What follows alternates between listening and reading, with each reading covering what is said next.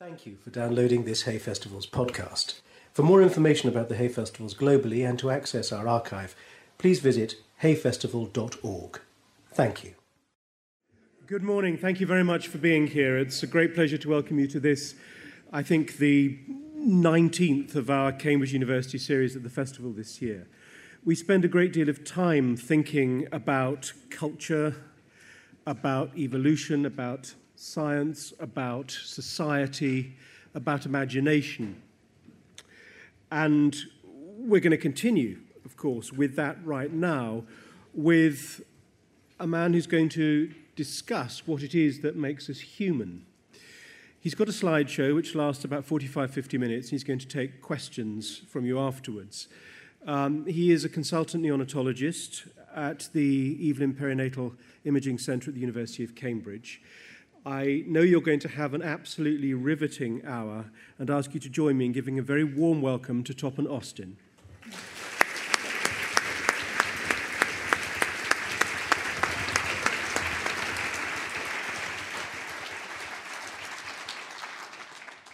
Wow, thank you very much. Thank you all for coming this morning. This is my first trip to Hay, and what an absolutely fantastic place this is. It's even my first trip to Hay, and I'm actually standing on stage talking to you about something I'm really quite passionate about, so it really doesn't get much better than this. So thank you again for joining me. I have noticed, though, everybody here has written a book, and they're all sorts of signing books. I haven't written a book. I'm writing a book, so if there's any publishers out there who want to talk to me, I'm around later on. So I'm a neonatologist, which is quite a good conversation stopper. People are saying, what is that? Well, I'm a baby doctor. And I did spend a little while trying to find a picture of myself looking like a doctor, and I came across this slide, which is actually one day when I wasn't working. It's a long time back with at the birth of my eldest son, who's now 17. So what does a baby doctor do? Well, when I'm not here or playing with the kids, I'm responsible for one of the 1 in 10 newborn infants who require extra care around the time of birth. Now, it may be because they're born a bit early, need a bit of help with feeding and growing. Some of my patients are critically ill with multi-organ failure. This baby was starved of oxygen around the time of birth. We've got a little wrap around the body and the head. We're cooling the baby to try and protect the brain. Most of my patients are very small indeed. This is Oliver. Oliver was born at 25 weeks gestation. That's about 6 months into a 9-month pregnancy. He weighed 500 grams. That's about a pound, half a bag of sugar. All the various sensors and tubes and wires are monitoring his vital organs, giving him drugs and nutrition to help him grow and get stronger. And his brain in particular is extremely vulnerable. These remarkable images are MRI scans of babies similar to Oliver from 25 weeks through to term. They were taken at the Hammersmith Hospital in London. And you can see that the brain of a 25-week preterm infant is incredibly simple and smooth, but like an apricot. And over time, it develops into a much more complex, convoluted structure, similar to like a walnut. And in the 25 years since I first went onto a neonatal intensive care unit, one of the things I've really been fascinated in is what is going on in this little person's head? Is he conscious? And even further than that, what point in development does one become a human being? And that's the question I want to try and answer in the next 40 or so minutes. I'll take you on a journey from ancient myths through philosophy, through molecular neuroscience and brain imaging. I may not answer the question, but I will hopefully have time for a few questions at the end. Okay, let's get a few facts straight. The brain is extremely complicated, really complicated. This is an MRI tractography scan, and you see all these little fibers showing the various connections of the brain. Each fiber there contains thousands, if not tens of thousands, of brain cells. It's estimated there are about 100 billion neurons in the brain. And this is just one nerve cell. You can see the cell body, and then around it, sprouting out like branches of a tree, the dendrites. And connected to each of these dendrites are lots of other nerve cells. All the little white dots are little chemical connections, synapses, connecting to each other. So there are, within each nerve cell, about 1,000 connections. We're talking about 100 billion neurons, 1,000 connections. I think that's about 100 trillion connections in our brain. And that is a big number. In fact, so I wanted to try and demonstrate what 100 trillion looked like. So I went to Google, and I asked Google, what's 100 trillion? And this is what Google suggested.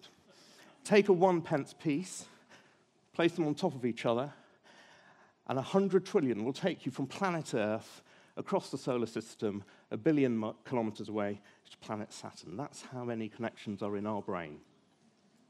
And that's just one set of connections. The number of possible connections any brain can have is a number so vast it's almost infinite. And what I think is truly remarkable is that the newborn infant has all the nerve cells that we need for the rest of our lives. And by about 2 years of age, all the connections are all there, ready to go. And the idea of what it is to be human has philosophers from early ages have asked this question. Aristotle, he said that mind is, in a sense, potentially whatever is thinkable, though actually it is nothing until it is thought.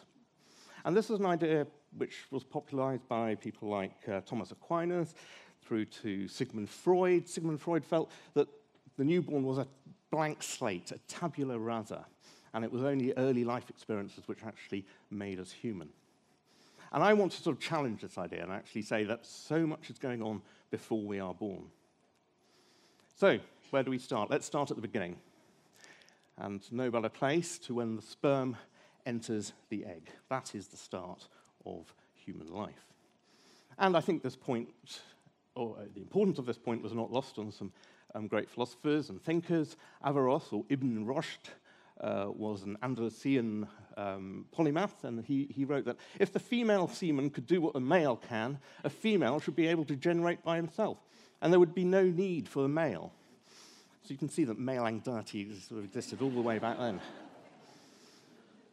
And that sort of idea that the men were really responsible for what it is to be human, and really the women played a bit of a minor role, was carried through, right through till sort of the Renaissance time. This is Leonardo da Vinci's drawing, and he sort of divided the way the sperm entered. He said sperm came from the testes, but the connection here from the penis to the spinal cord, the soul, actually was infused into a mother.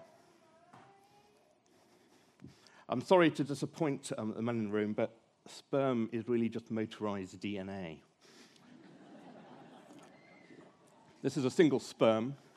The head, which is not really appropriately named, only contains some DNA, and then around the neck is a bunch of densely packed mitochondria. Mitochondria are little organelles which exist in our cells, providing energy to get the tail flapping. And actually, what's quite interesting is that when the sperm fertilizes the egg, only this head end actually enters the egg, and the rest is left behind. And this mitochondria, which provides all our energy, actually contains its own DNA. So all the DNA in our mitochondria comes from our mother, comes from you, well, not all from my mother, comes from your mother, her mother's from her mother's. So it may not be the soul, but all our energy in our body comes down the female line. Okay, I'm going to take you down through a little bit of early embryology and see what happens. So on day 1, the egg is fertilized. By day 4, we get to, the cell is divided at least twice. You've got 4 cells. By day 3, you've got 8 cells. This globule of undifferentiated cells is called a morula. About day 5, they start differentiating. The outer cells will go on to develop into the placenta. The inner cells will form the embryo. By about day 6, in a nod to our ancestry, the group of cells hatches from the membrane or hatches from the egg and implants into the uterus. Cells continue to divide, and then by day 12, some definitive structure develops. And you get a little sac at the top called the amniotic sac, and another sac at the bottom called the yolk sac, and in between a 2-layered disc of cells, which will go on to form the embryo. And then at day 14, something amazing happens, and it's called gastrulation. If there's one thing you want to go away with today, remember the most important thing you've ever done in your life, it's not coming to hay, I'm afraid, it's actually gastrulation. Because once you've done gastrulation, you will become a human being. Gastrulation is when you form 3 layers of cells, an ectoderm, a mesoderm, and an endoderm. And it's important because this is the time that the cells start differentiating. Once you have an ectodermal cell, those cells will become skin, will become the brain and other external tissues. The mesoderm develops into the muscle, the skeletal system, the circulation, and the endoderm, all the other parts of the organ. Your fate is now destined. And that point wasn't lost on Baroness Warnock back in the 1980s, who led the Fertilization and Embryology Authority, or inquiry, following, I think it was Louise Brown, the first test tube baby in the late 1970s. And the idea of embryology research, which has come back in the news recently, the idea was that actually it should stop on day 14, because on day 14 is the time of gastrulation, it's the time that the embryo is destined to become a human being. Prior to day 14, this early embryo could actually split into 2 and become 2 people, a twin. Very rarely even 3 in the triplets. But by day 14, when these form, and out of the ectoderm forms this thing called the neural plate, the primitive nervous system develops. That, she said, is unique, and that's where we start becoming human, and that's where the whole legislation comes from. Okay, so let me just take you through a bit of this early formation. We have these 3 layers, and within the top layer, certain cells become the neural plate. These are scanning electron micrographs showing this amazing process going on. The neural plate then folds in on itself and becomes the neural tube. And from the neural tube, the whole brain and spinal cord will develop. And what signals these cells to become nerve cells, to become the brain? That was something which questioned researchers back in the early 20th century. And Hilde Mangold was a research student in Germany working for an embryologist called Hans Spearman. And she did a very interesting experiment where she grafted some primitive embryonic cells from a tadpole onto another tadpole and saw what would happen. Now, you're all going to stare a lot at this 2-headed tadpole. Wait a minute before you go back to it. This is the graph. She had a non-pigmented tadpole, took some of the cells and grafted it to the opposite end of the embryonic tadpole. And then what emerged was a 2-headed tadpole. The nervous system had developed twice, but interestingly, both nervous systems were pigmented. You'd expect if this contained the nerve cells of the non-pigmented cell that you'd have a non-pigmented and a pigmented head. 2 pigmented heads.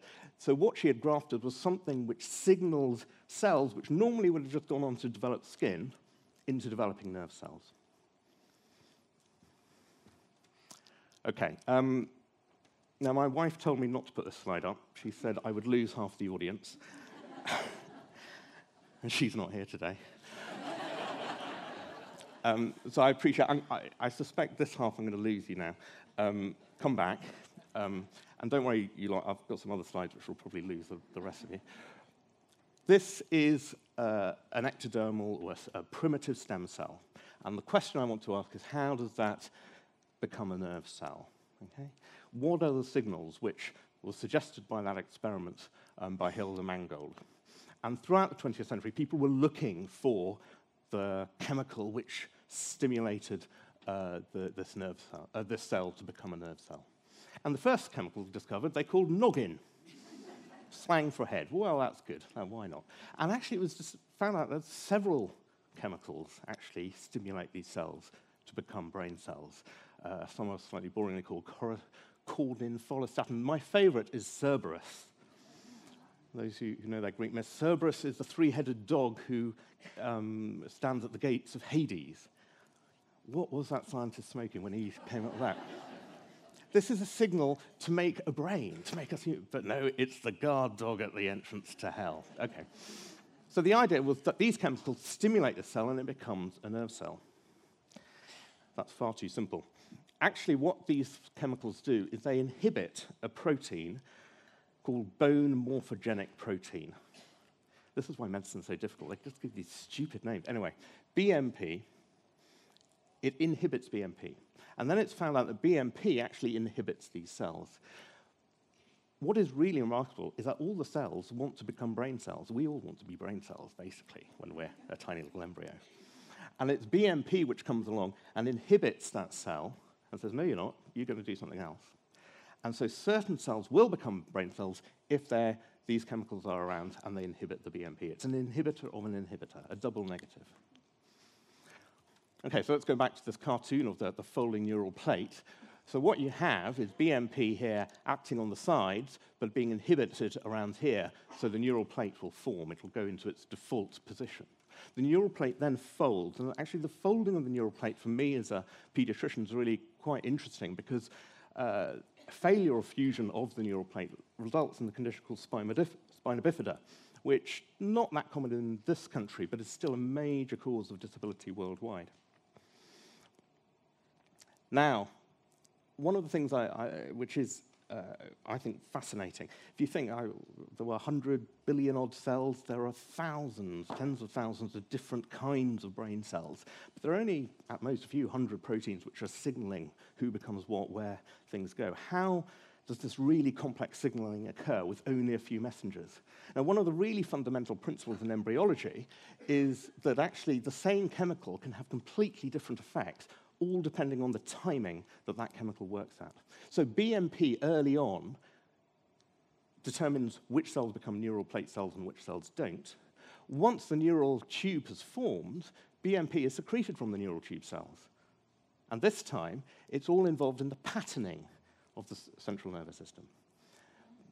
The central nervous system is very well patterned, so the spinal cord is probably the easiest to understand. The back of the spinal cord contains all the sensory nerves. All the sensory information comes to the back of the spinal cord and goes up to the brain.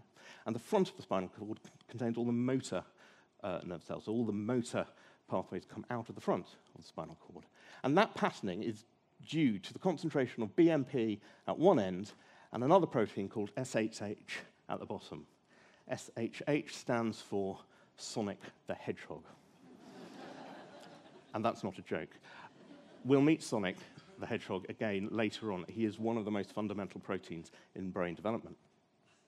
So you have this concentration of BMP at one side and of Sonic the Hedgehog on the other side, and that means at the one side you get all the sensory cells for touch, for smell, for sight, etc., and at the bottom all the motor cells. OK, so there we go. That's what it is to become human. It's all about signaling the neural plate, the start of the development of the human brain. The trouble is, I could have given this talk and talked about a mouse.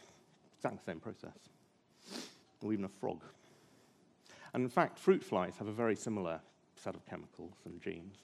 And actually, this is such a fundamental process in developing brains that even one of the most simplest worms, which have only about 350 nerve cells in the bottom, the C. elegans, has a similar sort of process. It's been very much conserved in evolution. This is not how it is to become human. We have to look elsewhere. So I'd like to tell you the story of Polyphemus. Polyphemus was better known in ancient Greek myths as the Cyclops. And he captured Odysseus on his way back from Troy and held him in a cave. And the Cyclops was this giant with one eye. And there's a great piece in Homer where Odysseus takes a stake and rams it into the eye of the Cyclops and blinds him. And then the next day, this blinded Cyclops, as he lets the sheep out, feels the top of the sheep, but Odysseus and his crew escape, hiding underneath it. And if you look in ancient literature, the Cyclops does appear quite often. It really did capture the imagination of the ancient Greeks and others. And possibly because such a condition does exist. So our brain contains two hemispheres, a left and a right hemisphere. And there is a condition called holoprosencephaly, where the brain fails to divide in two. And an extreme form of holoprosencephaly, the outer features also don't divide, and you end up with a single rudimentary eye, known as cyclopia. Tragically, most of the babies with holoprosencephaly and cyclopia are stillborn, and so we very rarely see this condition, but it does exist. This picture's going to haunt you forever. dividing of the hemispheres is a really fundamental part of brain development. So this is just to remind you of the neural tube, and it is a tube. So if we look at it lengthwise, you have this neural tube, and the bottom becomes the spinal cord. But very early on in development, little bulges appear at the top, and these bulges will go on to form the brain. And at 5 weeks into pregnancy, the top end, what's known as the telencephalon, divides into two, and divides into two cerebral hemispheres. And what signals that division? Sonic the Hedgehog. Failure of Sonic the Hedgehog to act on that stage leads to holoprosencephaly and to cyclopia. So why have we got two hemispheres? Sounds sort of obvious question, really. I'm not sure. But one way of describing yourselves, you've probably not described yourself like this, but you're all, and me as well, we're all bilaterians, okay? Long live the bilaterians. A bilaterian is somebody who has a front and a back, and a top and a bottom. And by definition, if you've got a front and a back and a top and a bottom, you have a left and a right, which will be a sort of mirror image. And most animals are bilaterians, and all bilaterians will have two hemispheres. Some animals are not. Starfish are not bilaterians. They have a front and a back, but they don't really have a top and a bottom, so they have no left and right. So we have two hemispheres. What's really remarkable about our hemispheres is actually the left and the right are different. And they look different. The front is bigger on the left, sorry, my left and right. The back is bigger on the right. The fibers here connecting the two is the corpus callosum. And one of the, I think, great advances of human beings is the power of speech, which comes from one part of the brain, is our use of our dominant hand, usually our right hand, which is controlled by the left part of the brain. Our two hemispheres are very different, and that, I think, is one of the really key points which makes us unique as a species. And this hemispheric difference is actually occurring in the womb. And one of the earliest senses to develop is the auditory sense. And the pregnant mum, the baby, will hear the mother's voice. And this is a very nice study using MRI, functional MRI imaging of newborn infants, so just after they're born, listening to their mother's voice. And you can see the area lit up is on the left side of the brain. It's activating the left-hand side. And there are other studies which show that newborn is able to differentiate between vocal and non-vocal sounds and differentiate between mother's voice and non-maternal voice. They're already processing this. They're already using their other hemisphere. This is fantastic. This is Eddie Wheeler, who posted this on Facebook, and it went viral. The key with these photographs here is that his daughter is mimicking Eddie's face, not the other way around. And this is a great party trick you can try on a newborn baby. A newborn baby will recognize faces within minutes of being born. You show a newborn baby a face, and it will look at it. You show them a face upside down, and it will ignore it. You mimic to a newborn baby, and it will mimic and copy you back. And that's exactly what his daughter's doing, except I think this is probably the first selfie. This baby's mimicking the selfie rather than actually looking at dad straight in the face. But she is utilizing the right side of the brain. So the left and right brains are very different, and you may be familiar with it. The left brain typically is all to do with logic, with rationality, very analytical. The right brain is the creative brain. It's all to do with emotions and artistic creation. So everybody here is all right brains. The reason I've never been invited here before because I'm a left brain scientist. This isn't actually true. This is not how the brain works. Both sides of the brain are rational. Both sides of the brain use emotion. This left-right differentiation is not true. I will plug a book. It's not my book. I have no shares in it. But Ian McGilchrist has written a fantastic book. He's both a polymath, a psychiatrist, a literary person. But he has written this book talking about the divided brain. And he describes really nicely what the two sides of the brain does. The left brain is all about focusing on things, focusing on detail, attention to detail, being very task-orientated. And actually, a lot of artists are that when they are focusing on whatever they are creating. Very much a linear time course. The right brain, on the other hand, is much more about the broad here and now, what's going on around us, much more in the moment, much more vigilant. This is best described in this picture here. If you've got a nice bit of food, you need a focus on it. You need to know which bits to eat and which bits not to eat, and all your attention should be on that. But you should also be aware of what's going on around you.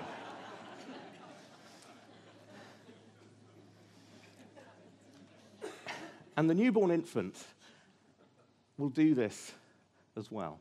If you place a newborn baby on mum's tummy as it's delivered, it will crawl up to the mum's breast. It will show a degree of focus and determination like you've never seen before. It's an amazing thing to watch and experience.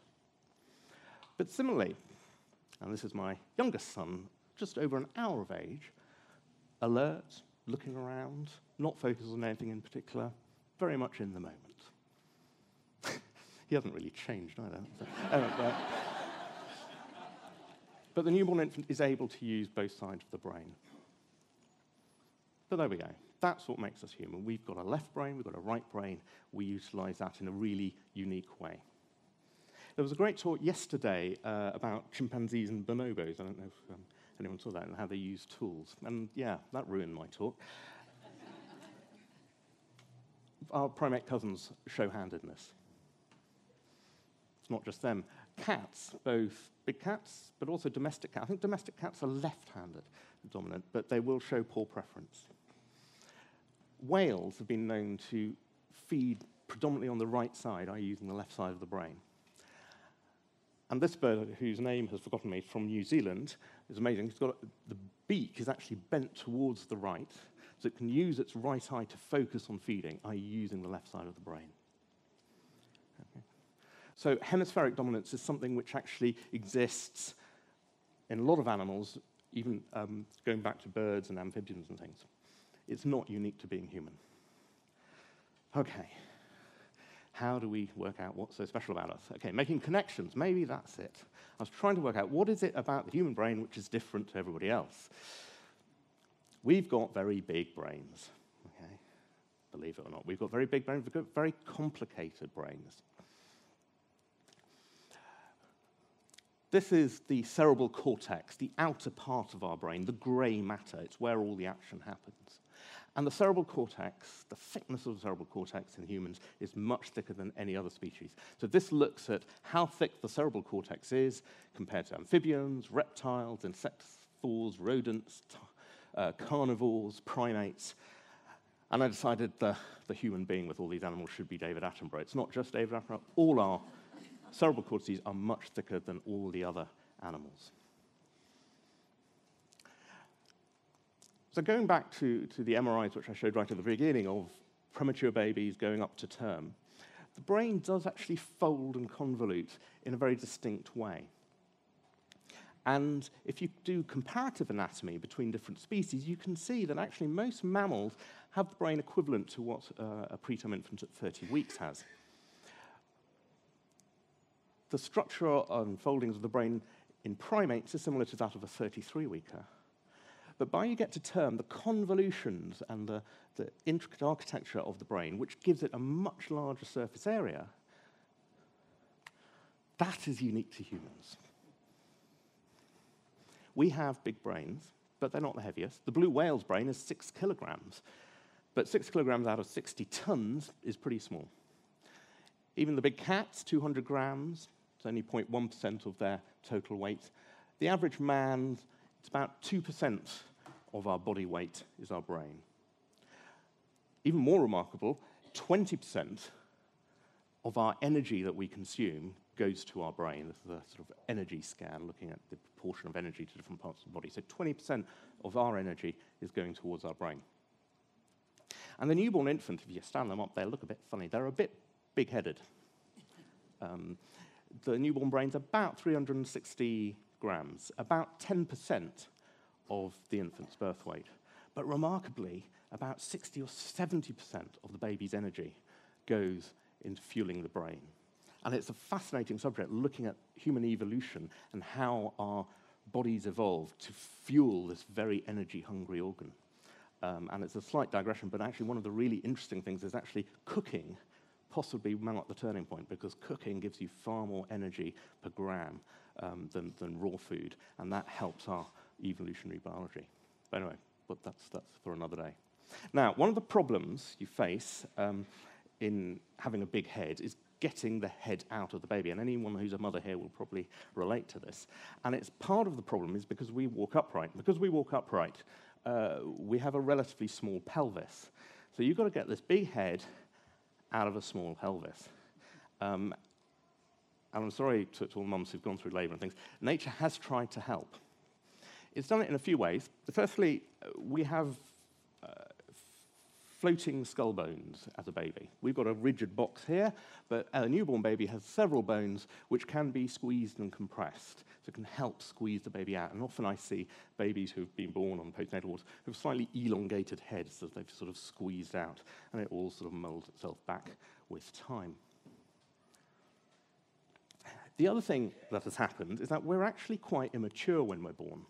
This is a newborn lamb, and within a few minutes of being born, I really shouldn't be talking about newborn lambs to people here. This is Coles to Newcastle. But anyway, I'm being told within a few minutes, or they will be able to walk around.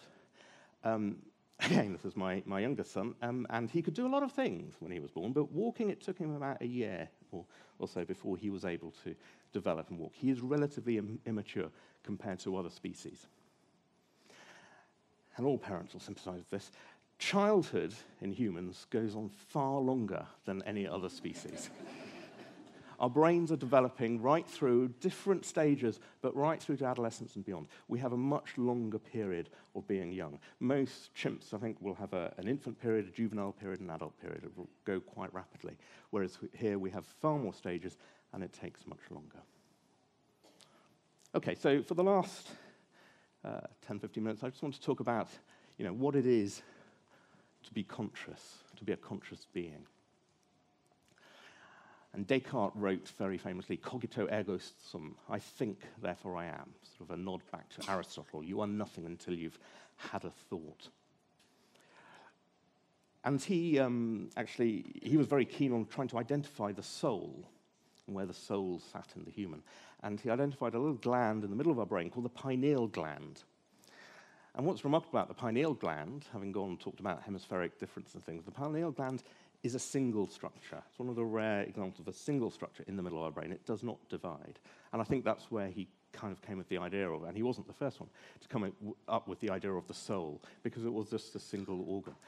The Eye of Horus from ancient Egyptian hieroglyphics, possibly, the eye face, looks a bit like a cross-section through the middle of the brain. This is the corpus callosum connecting to half the brain. This is a thing called the thalamus, and then the pineal gland sits behind here, and possibly resembles the Eye of Horus. And the Eye of Horus was thought of as the third eye. So there was a lot made of the pineal gland as being the seat of the soul and where we come from. Scientists really do like to sort of put a damp squib on nice myths. The pineal gland makes a chemical called melatonin. Melatonin is very important for sleep and for sleep-wake cycling. It's the circadian rhythm, that's a complete other talk. It's fascinating, but it's not about something unique to humans, and it's not really much to do with consciousness. Other people looking at how the brain works, there's lots of different theories out there. Phrenology gained a lot of attention in the sort of 18th century. Phrenology was the idea that under the skull, different parts of the brain did different things, and actually you could feel the skull, and depending on the shape of your skull would determine whatever characteristics you had. So you may be very cautious, you may be very destructive, you may be very imaginative, depending on the lumps and bumps in your head. That sort of side of science has tended to be disproved. Brodmann did a bit more of a sort of methodological analysis of the brain. He was a neuroscientist in the 19th century who looked at all the cells in the brain and classified them and came up with certain areas, Brodmann areas. And some of these areas are actually very important today. So we've got the motor cortex, the sensory cortex. Broca's areas and Wernicke's areas are really important for speech and language. The visual cortex at the back, and they all have unique, what we call cytoarchitecture, cell structure. And certainly different anatomical regions of the brain are very important.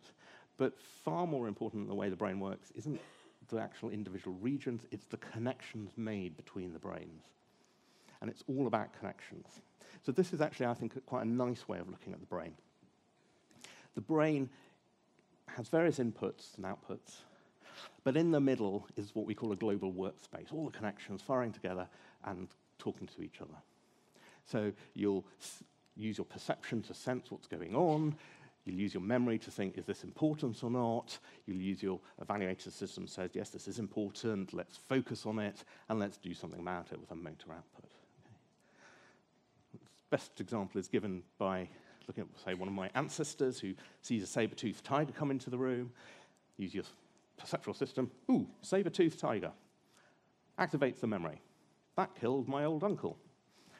Evaluative system. This is important. Attention system. I need to focus on this and do something. Motor system. Let's run like hell. And this all occurs simultaneously within the brain. So let's go back to the developing brain. All the nerve cells which go into the cortex start off at the ventricles and have to migrate their way to the top. The ventricles is a sort of fluid cavity in the middle of the brain, and it's a remnant of the neural tube. It's the hollow bit of the neural tube. And all these nerve cells go all the way to the edge into the cortex. And scientists have been very interested in looking at this neuronal migration, this great journey of cells into the cortex. And it starts around 10 weeks of gestation. And by term, all the neurons are there. They've all migrated. But the scientists in the 70s who were doing this sort of discovered there was a layer just under the cortex, which was very big, very active, called the subplate. And the subplate has been found to be absolutely crucial in the way our brains connect up and developing the complexity of the brains that we have. And subplate starts forming around 13 to 17 weeks. Maximal subplate activation is actually in the time that I look after these premature babies, between 24 weeks and term. But the subplate is still active in certain areas, even beyond into childhood and adolescence. So one of the remarkable things, and I think is fairly unique to humans, is the development of the subplate and the specialization of the subplate in different parts of the brain. This is the second slide my wife told me to take out. So I guess this half of the room will zone out. I partly put it in because it took so long to do the PowerPoint, and it seems such a waste not to show you. I'm going to show you what happens when you've got a connection going from the thalamus, from the center of the brain, up to the cortex. So early on, we have our little thalamic cell, and it connects to a cell in the subplate. And the subplate cell then goes up to the cortical cell. And it activates it directly, but also indirectly by activating this accessory cell next door. So this cortical cell is being activated by the subplate cell by the thalamic cell. Then during a critical period of development, this thalamic cell will also develop direct connections to this cortical cell, as well as indirect ones to the accessory cell. So you're now getting input via the subplate, directly and indirectly, and also a direct connection and indirect connection to the cortex. So this cell is being stimulated 1, 2, 3, 4, 5, 6 times effectively. And it's saying, right, this is an important bit of wiring we need to do, and will stay like that. And then later on in development, the subplate cell will disappear off, and this is the mature, hardwired cell. And interestingly, this accessory cell, which started off as excitatory, becomes inhibitory. And that possibly is a bit of a sort of beyond the scope of this talk, but that is also a really fundamental point. The inhibitory neurons going into our brain and developing our brain is pretty unique to humans. The subplate then disappears off. Okay, let's try and put all this together. And the analogy is the growth of an oak tree. So early on in gestation, 0 to 24 weeks, is when the nerve cells, the neurons, form and migrate up to the cortex. This is the growth of the tree. From 24 weeks up to 2 years of age is when synapses start to form. And by the time you get to term, all the neurons have migrated up. And beyond then, it's all about making synapses. And there are lots of synapses. All cells wire up to every other cell. And thereafter, between 2 and 16 and even beyond, it's all about synaptic pruning. It's all about making sensible connections. There's a thing in neuroscience, cells that fire together, wire together. And you can see that here. And it's a truism. What happens is that certain pathways get activated, stay activated, and then become fairly hardwired. And all the other connections which are not being activated slowly get cut away. And you see the number of synapses between cells actually decreases over time. And this shows a sort of graph of that. So, as I say, synapse formation begins around 24 weeks before you're born, but continues well into adolescence. And this is looking at the peak number of synapses. Now, the first synapses to form are for the basic sensory functions, for hearing, for vision, and that peaks just after birth. And then it gets pruned as the child grows up. Language, similarly, peaks relatively early. And we all know this, that newborn or young infants can learn a multitude of languages. And that's because their connections are all there. The way they hear noises and sounds and voices, they can hear all the different phrases that different languages have, and they can absorb that all in.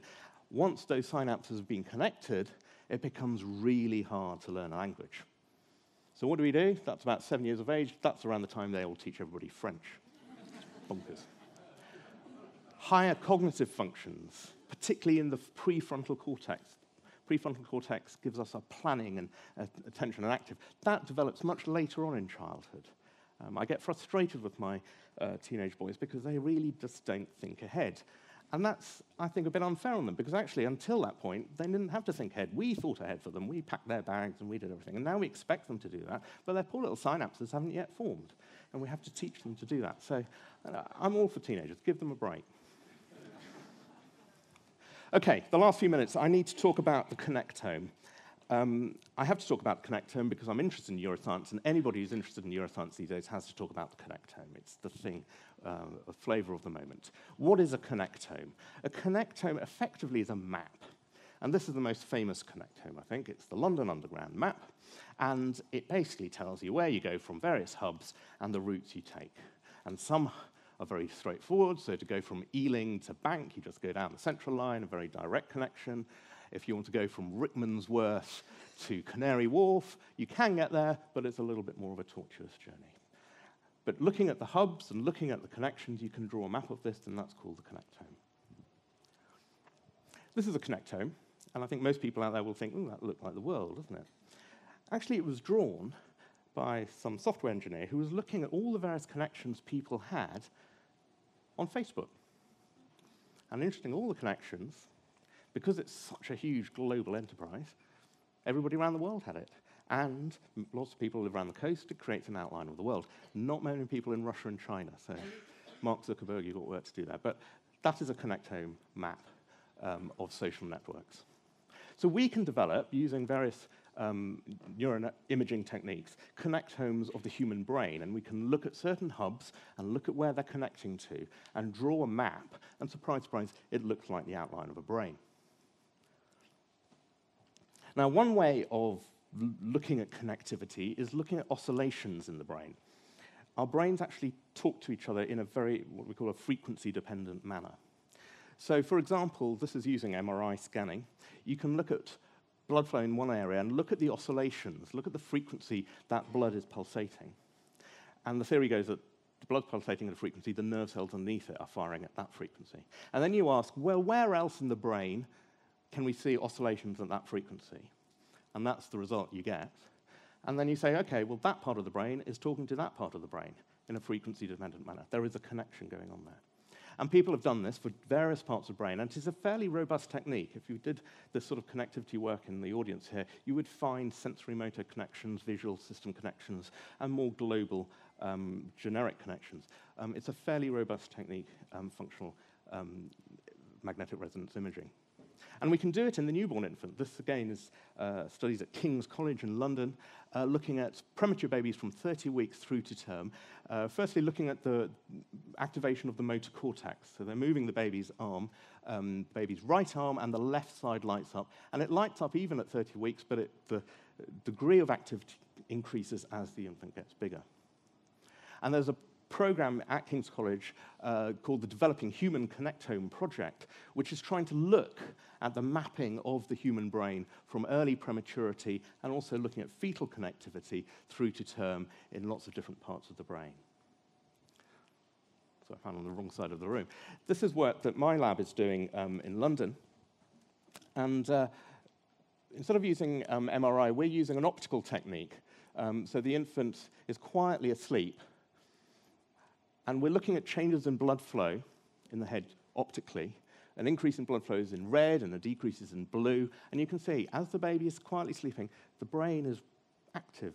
And the points which are blue together or which are red together are firing together. These are the connections which are being made. And the beauty of this technique, you can go all the way down to very premature babies and look at the development of brain connectivity.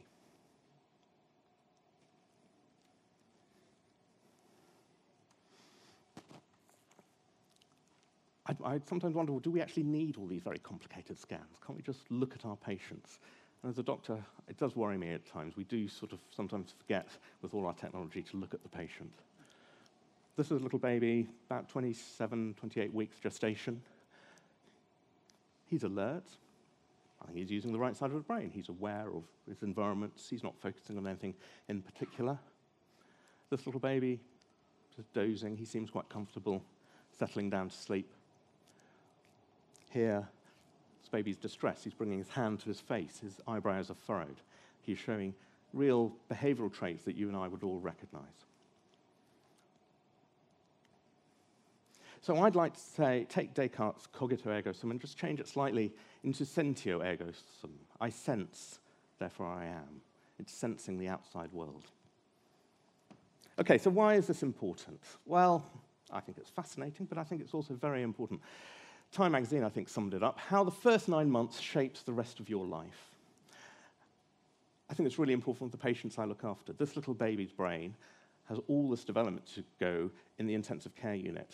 It's not in the warm, dark, wet environment of the womb. It's in a noisy environment, lots of light, lots of sound, lots of painful procedures, exposure to infection, and the brain has to develop in that environment. And it really, what we find with a lot of these premature babies is a lot of them go on to develop neurodevelopmental problems later on in life. And if we can try and understand how the brain develops, we can start looking at ways we can try and optimize their brain growth and development for those born too early. The human Zika virus, very topical in the news today, causes microcephaly. Microcephaly is a lack of neurons migrating to the cortex. And so understanding neuronal migration, understanding these processes, is the way forward to try and understand this disease and try and prevent it. Sonic the Hedgehog. So I mentioned earlier, the timing of these signaling molecules was crucial in different parts of brain development. And that's fantastic. It creates this very complex structure. But sometimes signals can be produced at the wrong time. And Sonic the Hedgehog has been implicated in the development of brain tumors seen in infancy. If we can understand the mechanism of Sonic the Hedgehog and the timing of actions, we can try and treat these tumors. And it's not just in infancy and childhood that understanding brain development affects us. Stress in the womb has lifelong effects. If the mother has stress, or if the mother has depression, either premorbid depression or postnatal depression, it stimulates the cortisol adrenal axis. Cortisol is a stress hormone, and it crosses the placenta, it goes into the fetus. The fetus becomes stressed. And it's been shown that chronic stress in a fetal brain will damage the development of neurons. You have fewer neuronal connections. And it's very clear now that babies who are born whose mothers have had depression, either premorbid or postnatal depression, they themselves are much higher risk of developing depression later on in adolescence and adult life. So by treating this devastating condition in the mother, not only do you prevent her suffering, you also prevent the child's lifelong condition forming. I told you, I apologize, a few slides I'd lose you, and I'd lose you. This slide lost me, so I haven't a clue what's going on here. This is a really important study, though, and it also makes a really important point. This is looking at connectivity in patients with schizophrenia. And the reason I've put this slide up is it actually highlights where I think neuroscience is really exciting. In order to try and understand this, you need to work with mathematicians, with physicists, with statisticians, with radiologists, with radiographers, and with clinicians, and bring them all together. And it's only by doing that that you can do this sort of complex analysis. And what this slide shows is that there's this research done in Cambridge that there's evidence emerging that patients with schizophrenia do have abnormal connectivity within their brain. And there's some other evidence emerging that possibly one of the places where this is abnormal connectivity is happening is in the development of the subplate, and that there's some problem in subplate development. Go back to embryology. And it may be that very early problems going on can lead on to much later problems in life. So I've taken you from the fertilized egg, the formation of the neural plate, the hemispheric specialization, and then ultimately the complex connectivity of the brain. And I hope I've convinced you that the newborn brain is anything but a tabula rasa. And thank you for your attention.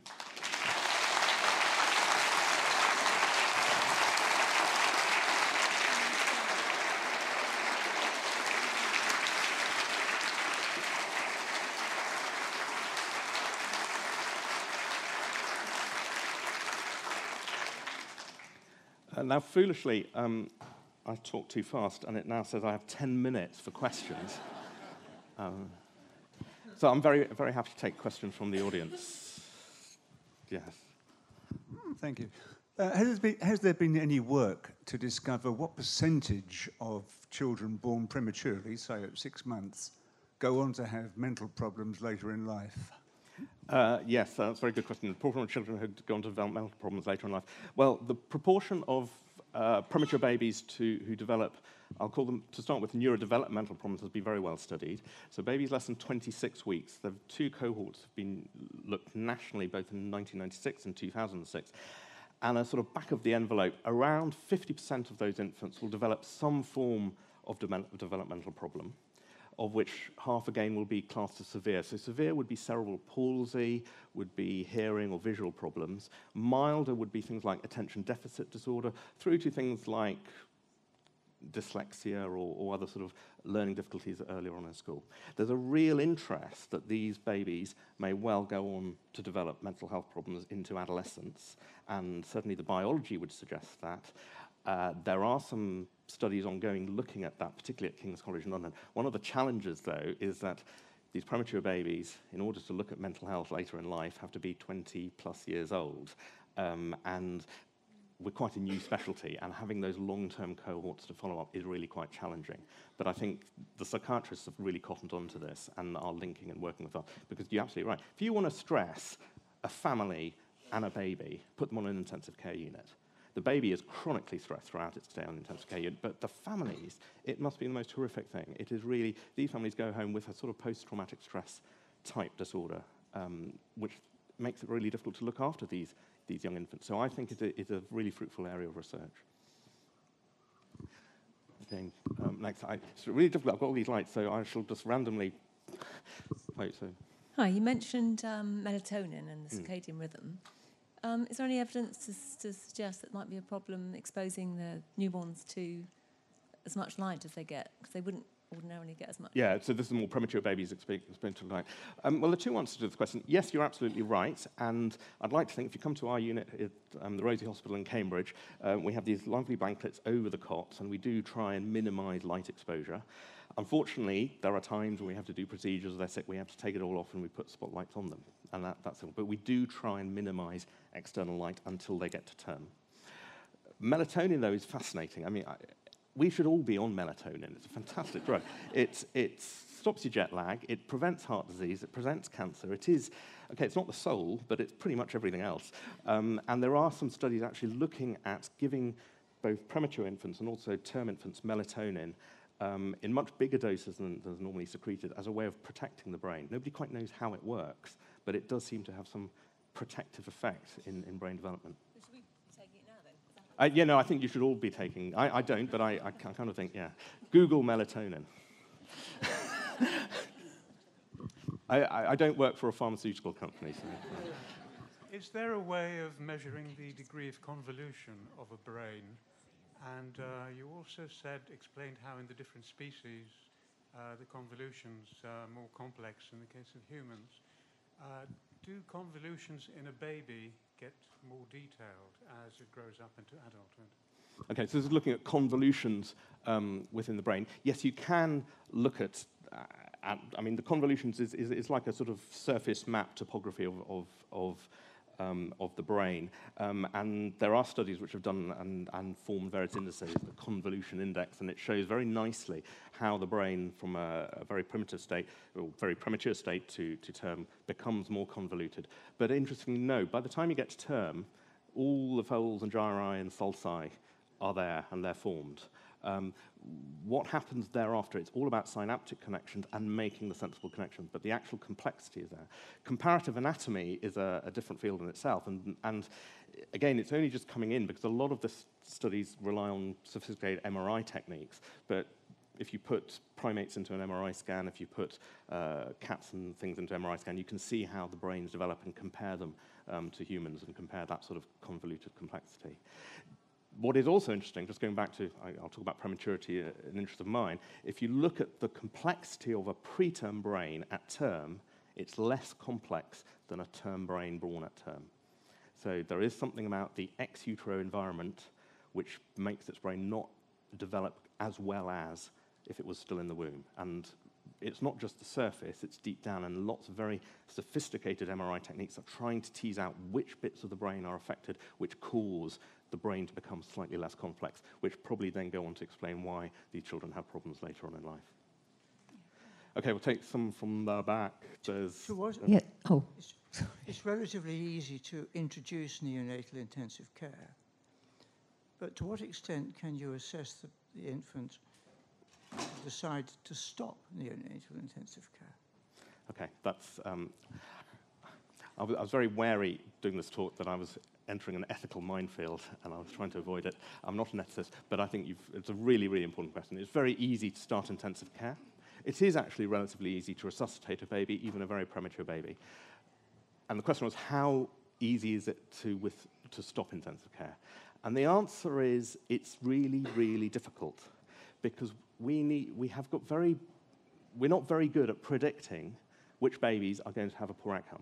At the extreme end, yes, we are. Actually, you know, if you have a very severe brain hemorrhage, it's very obvious, or if you have multi-organ failure, those cases are easy. But there's an area in the middle where it's really difficult to know. And one of the really amazing things about brain, which I just didn't even touch upon, is its capacity to regenerate. If, God forbid, I had a stroke here, my brain's fairly hardwired, I would end up with weakness, say, down one side, and with a lot of intensive physio, I might be able to regain some movement. But our brains, yes, they are plastic, but not to the degree that the developing brain is. And I've seen babies who've had half their brain literally wiped out. In fact, we saw one recently in clinic who presented at 7 years of age, having had one fit, and had a little bit of weakness on that side. We did a scan, and half her brain was missing. She was in mainstream school. Similarly, we've got other kids who've got completely normal MRIs, but have very profound disabilities. The relation between structure and function is not easy. And a lot of the research needs to go into trying to assess brain function to then predict which are the ones who are so severely damaged that withdrawing intensive care is an option. But it is a real challenge, and it's always been a challenge. In ancient Greek times, they took to the temple of Carmitus, I think it was, if you had a damaged baby, and you'd give it to them in the temple, and they would take the baby away from you, and that was seen as an acceptable way of withdrawing intensive care. And there's a neonatal ethicist called Dominic Wilkinson who's written a book about this and says our modern Carmitus machine is the MRI scanner. We put a baby in an MRI and we decide what their fate is. And yet it makes me slightly uncomfortable because we really don't know enough about the structure-function relationship. But it is a real challenge. Okay, more questions. Let's...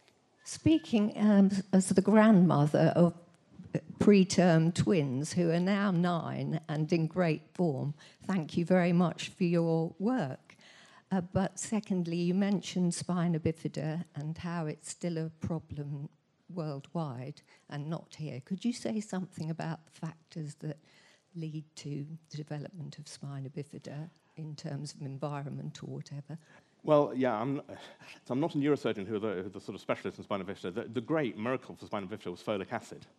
And I don't think it's really fully understood in terms of... there may be a neurobiologist in the audience, and if they know exactly what folic acid does to folding of the neural plate, I'd be really interested to know. But certainly giving mums folic acid does reduce very significantly the incidence of spina bifida. We also have antenatal screening, and some people decide not to continue pregnancy if spina bifida is detected, and that's why the incidence is fairly low. In developing countries, just that primary healthcare of giving hundreds of mums folic acid when they're pregnant would reduce the incidence significantly. And it is a real problem because the disability is real. The question right at the back. Okay, do you know what the first point is in the embryo in the womb where the brain actually performs some sort of function, senses something, moves something, rather than just sort of being there? Yeah, this is the danger of giving a public lecture. There's always somebody in the audience who asks a really pertinent question. That is the really pertinent question. Well, Barnes Warnock said it's gastrulation, it's day 14. That's when you've got a nerve cell. Before that time, there's absolutely no way this bunch of cells will feel pain, will sense anything, or do anything. Theoretically, once you've got the neural plate, it could. I don't think neural plate is the time when it does do something. It's probably a little bit later on, once primitive movements start, which is going to be around the heart starts at about 5 weeks. So I think around 8 weeks that it will start moving around and begin to sense the environment. And it's actually the brain has to communicate with the outside world to learn about the outside world. And one of the fundamental things we do, and actually you see this in childhood, is knowing self from non-self. And also the area of theory of mind, that's a slightly higher cognitive thing. Knowing what I'm thinking, it may be different to what you're thinking, may be different to what other people are thinking, because all newborn babies think that everyone's thinking the same as them. Actually, politicians do as well. So it's a spectrum. So early on, the baby, around 8 weeks, will start making movements and is starting to sense the outside world and build a picture. And the early fetal movements that occur in the womb are absolutely vital for wiring up and mapping the brain. Okay? And that's why a lot of work is done. If a baby has a lesion on one side, which may cause a hemiplegia, there is a lot of evidence that actually if you try and stimulate the non-dominant side, the affected side, they can try and make more connections because they need that sort of communication and stimulation to wire up their brain. So we need the external world to build a picture of what's going on, and that starts probably about 8 weeks. I don't know if that answered the question, but I've talked enough. So, okay, I think time is up. I'll take a couple more. We've got a lady there. Can I just ask you about one of your slides where you showed how the synapses are actually formed very, very early in life, and then the curve kind of went down, and you said it becomes really hard, for example, to learn a new language.